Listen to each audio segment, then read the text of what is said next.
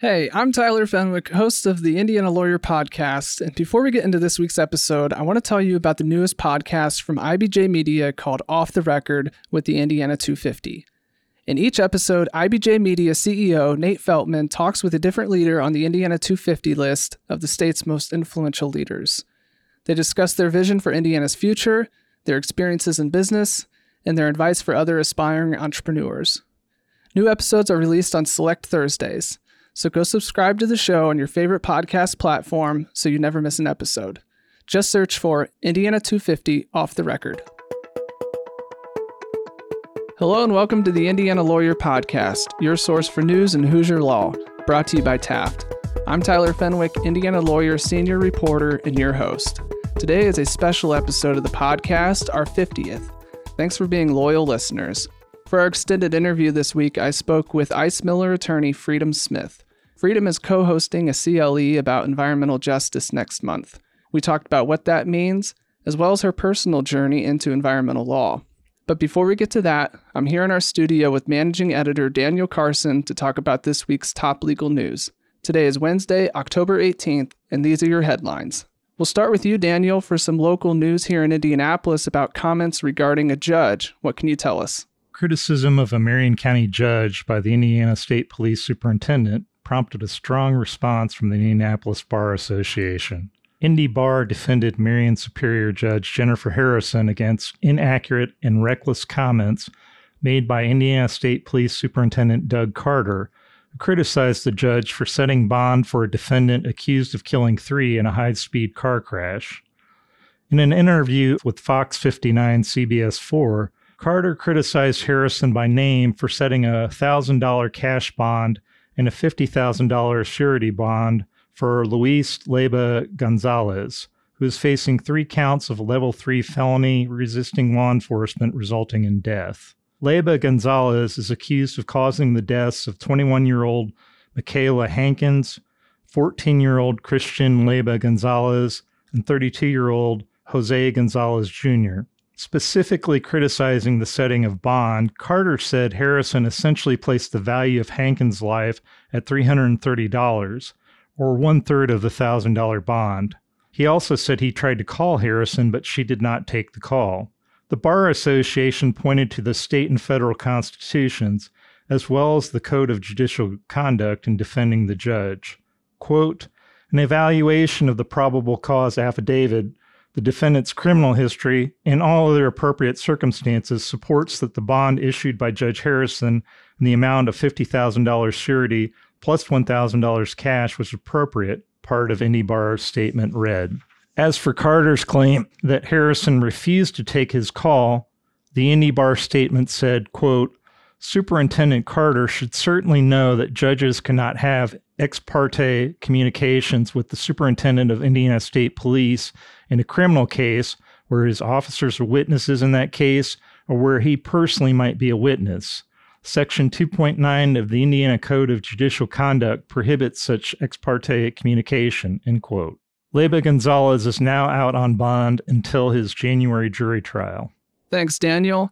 Continuing our coverage of the child welfare system, 3 Department of Child Services employees are facing a federal lawsuit over a 4-year-old who was tortured and killed by his parents. The lawsuit is the most recent development in the legal fallout from the child's death. 2 of the employees were family caseworkers, and the other was the director of the LaPorte County DCS. The lawsuit says the defendants knew about the risk of abuse and neglect for the child, Judah Morgan, but that they performed, quote, sham investigations, end quote, and downplayed concerns. Judah was tortured and killed by his parents in October 2021. The lawsuit says there was already an open child in need of services case related to an older sibling when Judah was born. Judah wasn't allowed to go home with his parents from the hospital when he was born, and he was eventually placed with a relative. But the lawsuit alleges DCS forced Judah's case to a close by cherry-picking information. The lawsuit was filed October 9th in the Indiana Northern District Court. DCS declined to comment. Also on the 9th, the same plaintiff amended a complaint in state court to add Judah's mother and DCS as defendants. That case began as a civil action against Judah's father, but DCS involvement has taken center stage.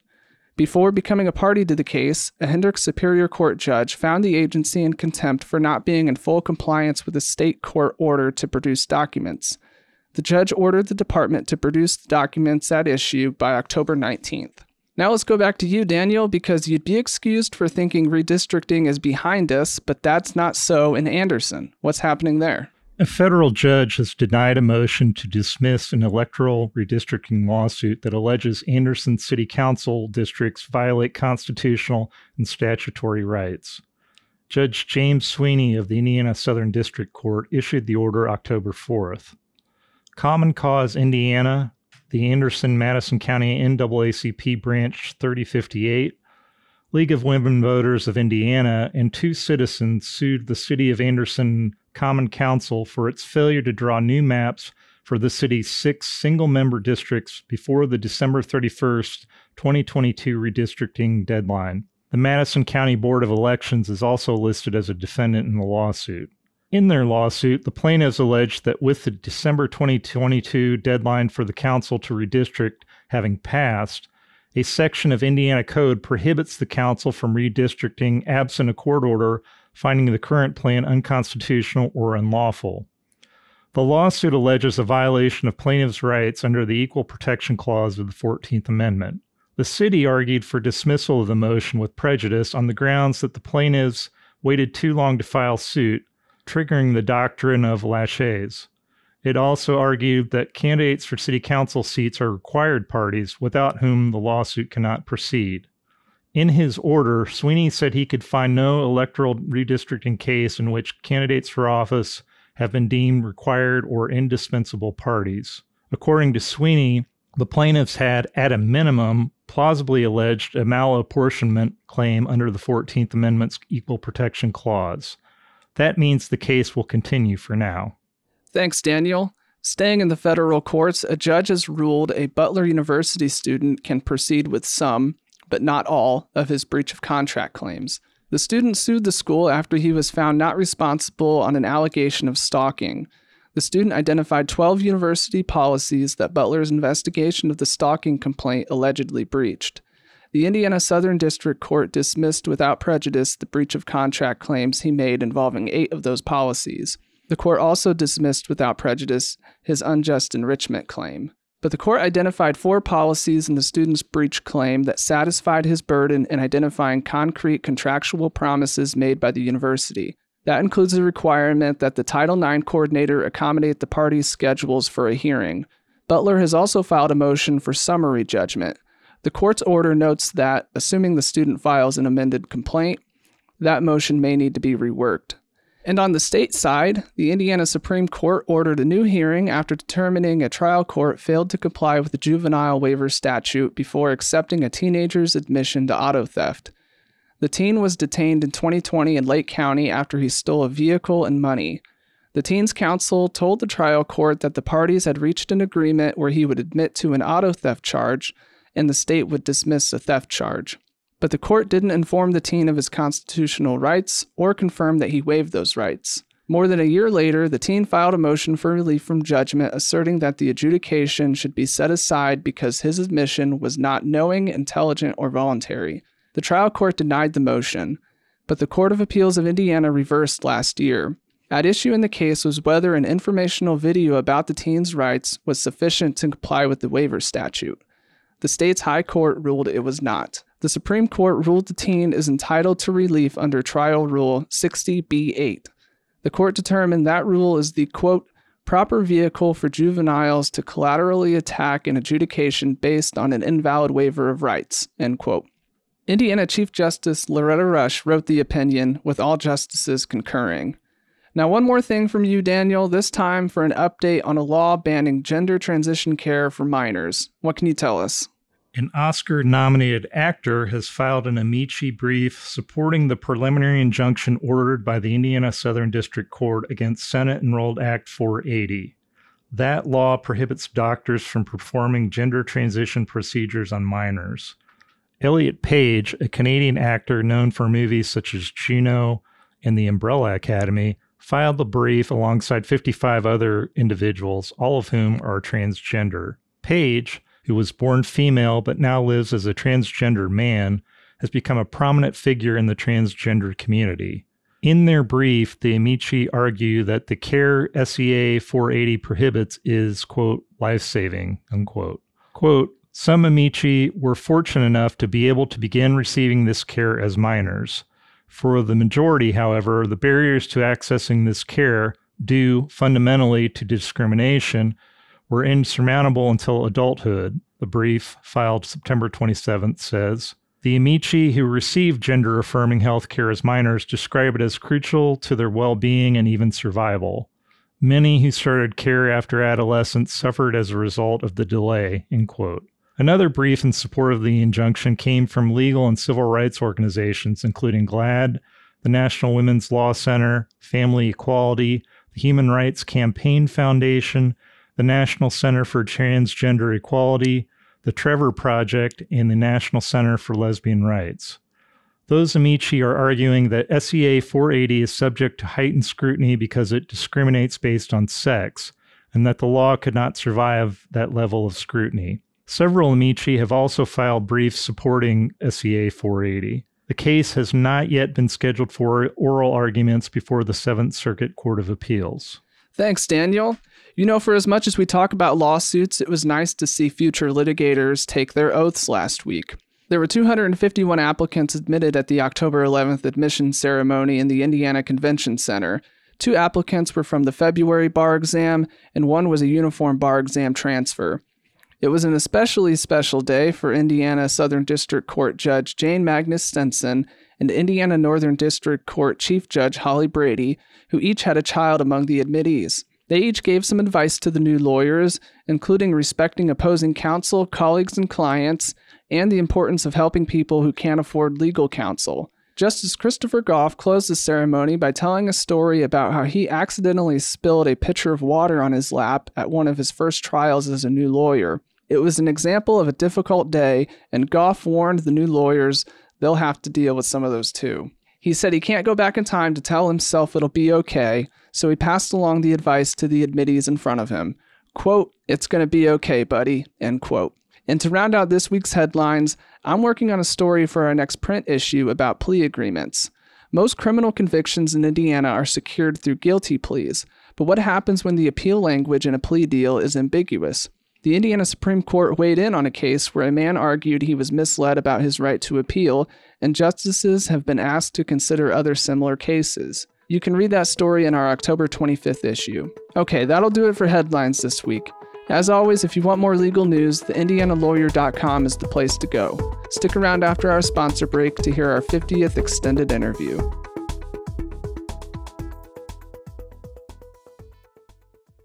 Taft, today's modern law firm. At Taft, we cultivate a highly respectful, transparent workplace that fosters creativity, teamwork, inclusion, and diversity. We couple our culture with a client-first approach, rewarding lawyers who understand their clients' goals and work to deliver success. Taft, the modern law firm. To learn more, visit taftlaw.com. For this week's extended interview, I'm joined here in our studio by Ice Miller attorney Freedom Smith. Freedom is a partner in Ice Miller's environmental law group and is co-hosting a CLE event next month about environmental justice. So thanks for joining me today, Freedom. It's my pleasure to be here and glad to talk about this subject. So first, just at a broad level, what is the purpose of this CLE?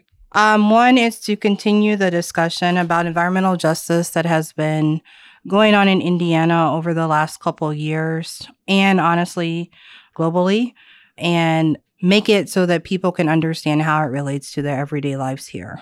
Now, I saw you'll be talking about a case, Held v. Montana, and when I Googled that, the first thing that pops up is the Environmental and Energy Law program at Harvard, calling this a win for young climate advocates. Seems like a big deal. So what's the gist of this case, and why is it coming up in the CLE? Well, it's a environmental justice case in the global sense, in that it's a case based on alleged harms resulting from greenhouse gases and potential climate change to people within Montana. So it was a case brought by young people in Montana based on a provision within the Montana Constitution that alleges a right to a clean and healthy environment and challenging actions under the state's Environmental Protection Act. So do you have any idea like what the implication could be here? Is that part of what you'll discuss? I think we'll talk about it. I mean, I think MEPA, which is the Environmental Protection Act for Montana, is based on the federal National Environmental Protection Act. So there is some corollary. I think where there's some distinctions is that there's only a few states that have a constitutional right that held in Montana. And the real issue there was, the legislature had made it so that you couldn't consider climate change or greenhouse gases pretty much at all. And so that was pretty much reversed. So I think there is some implications here in Indiana as to like how that overlap exists and honestly tie into pending civil rights claims against Indiana's environmental agency. Can you get into that at all? Yeah.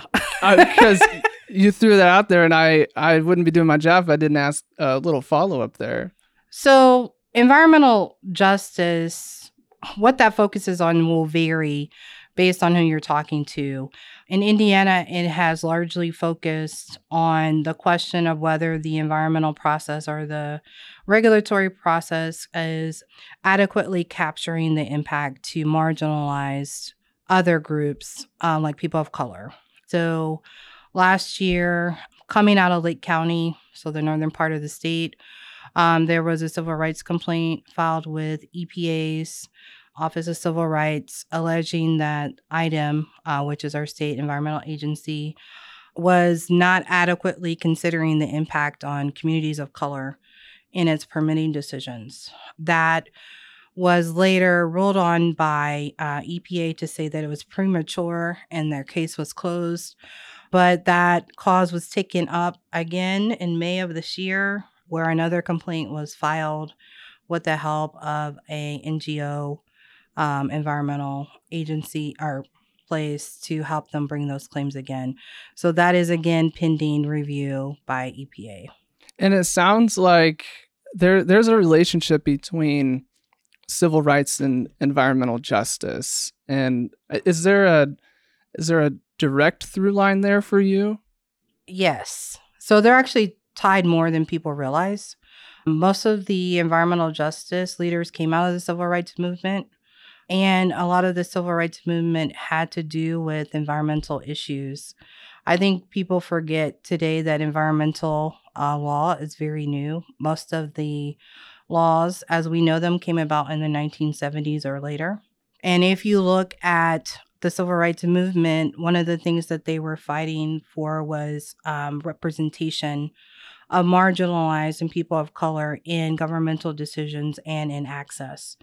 So you will see those leaders coming alongside Cesar Chavez, for instance, when they were doing protests as to agricultural practices for migrant workers and pesticides application.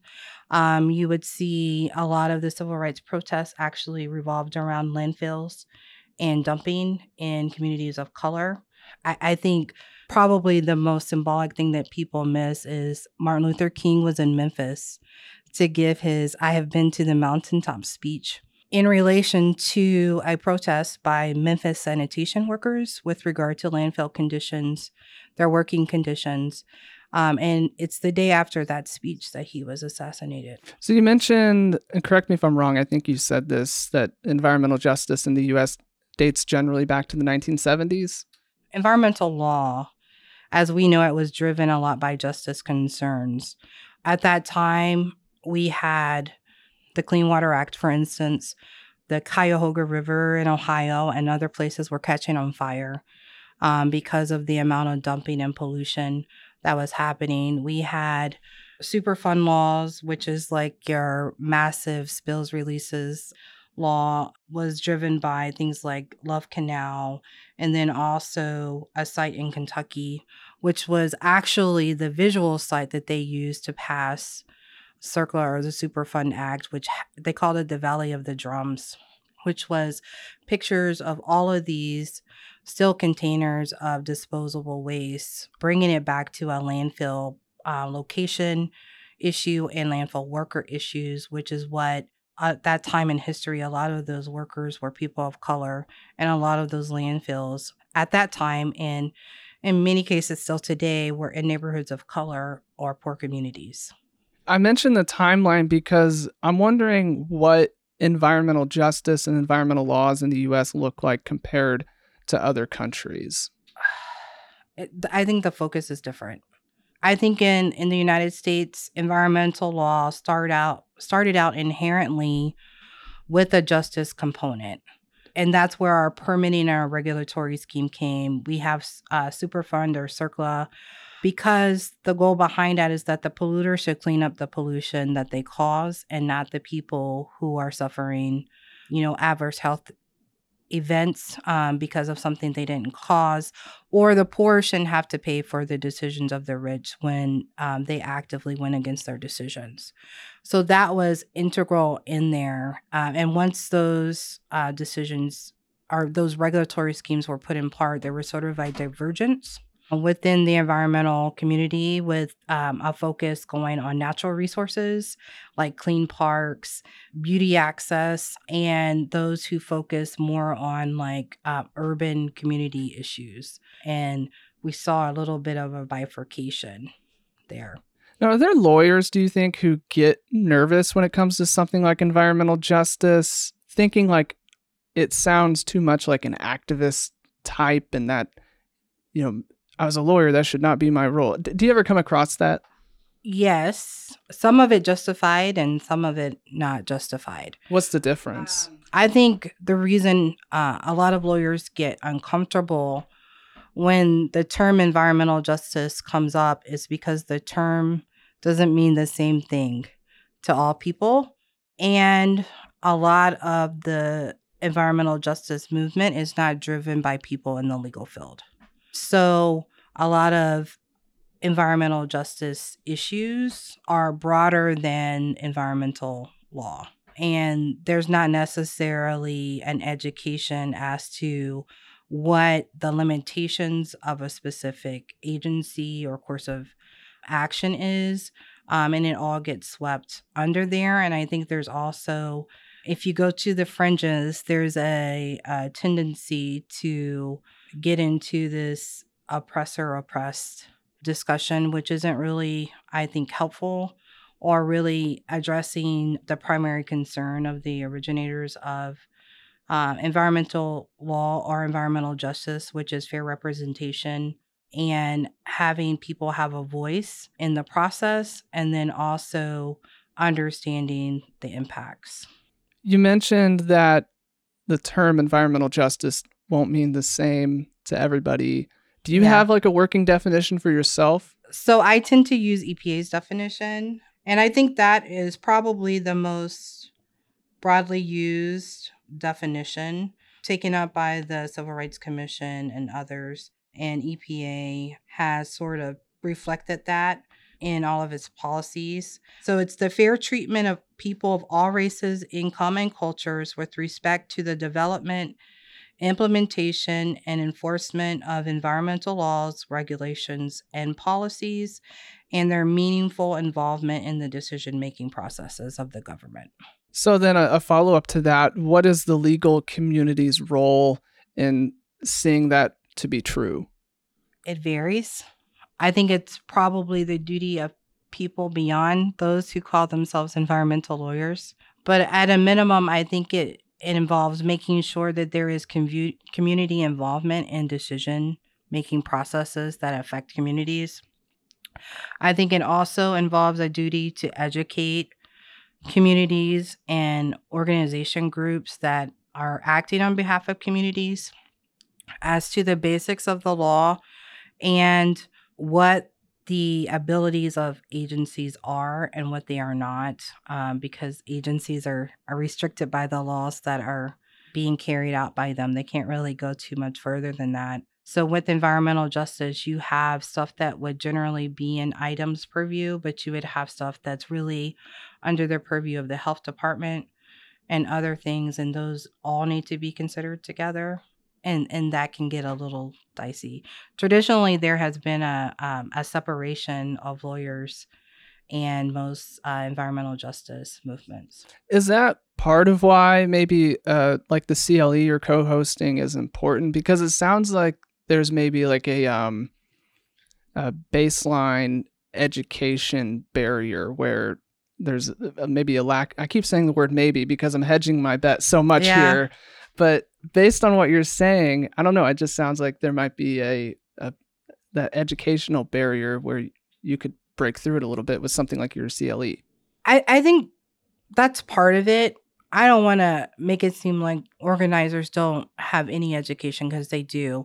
But I think a larger part of it is trying to figure out how we as a state can move forward in addressing this issue, while also acknowledging what the inherent limitations are, which may not be what anybody likes, but we have to work with what we have to move forward.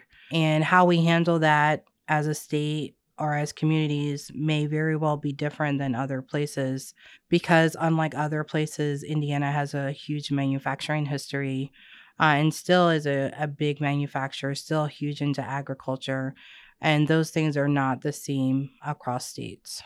So I want to take a step back here and ask, how did you get into law school?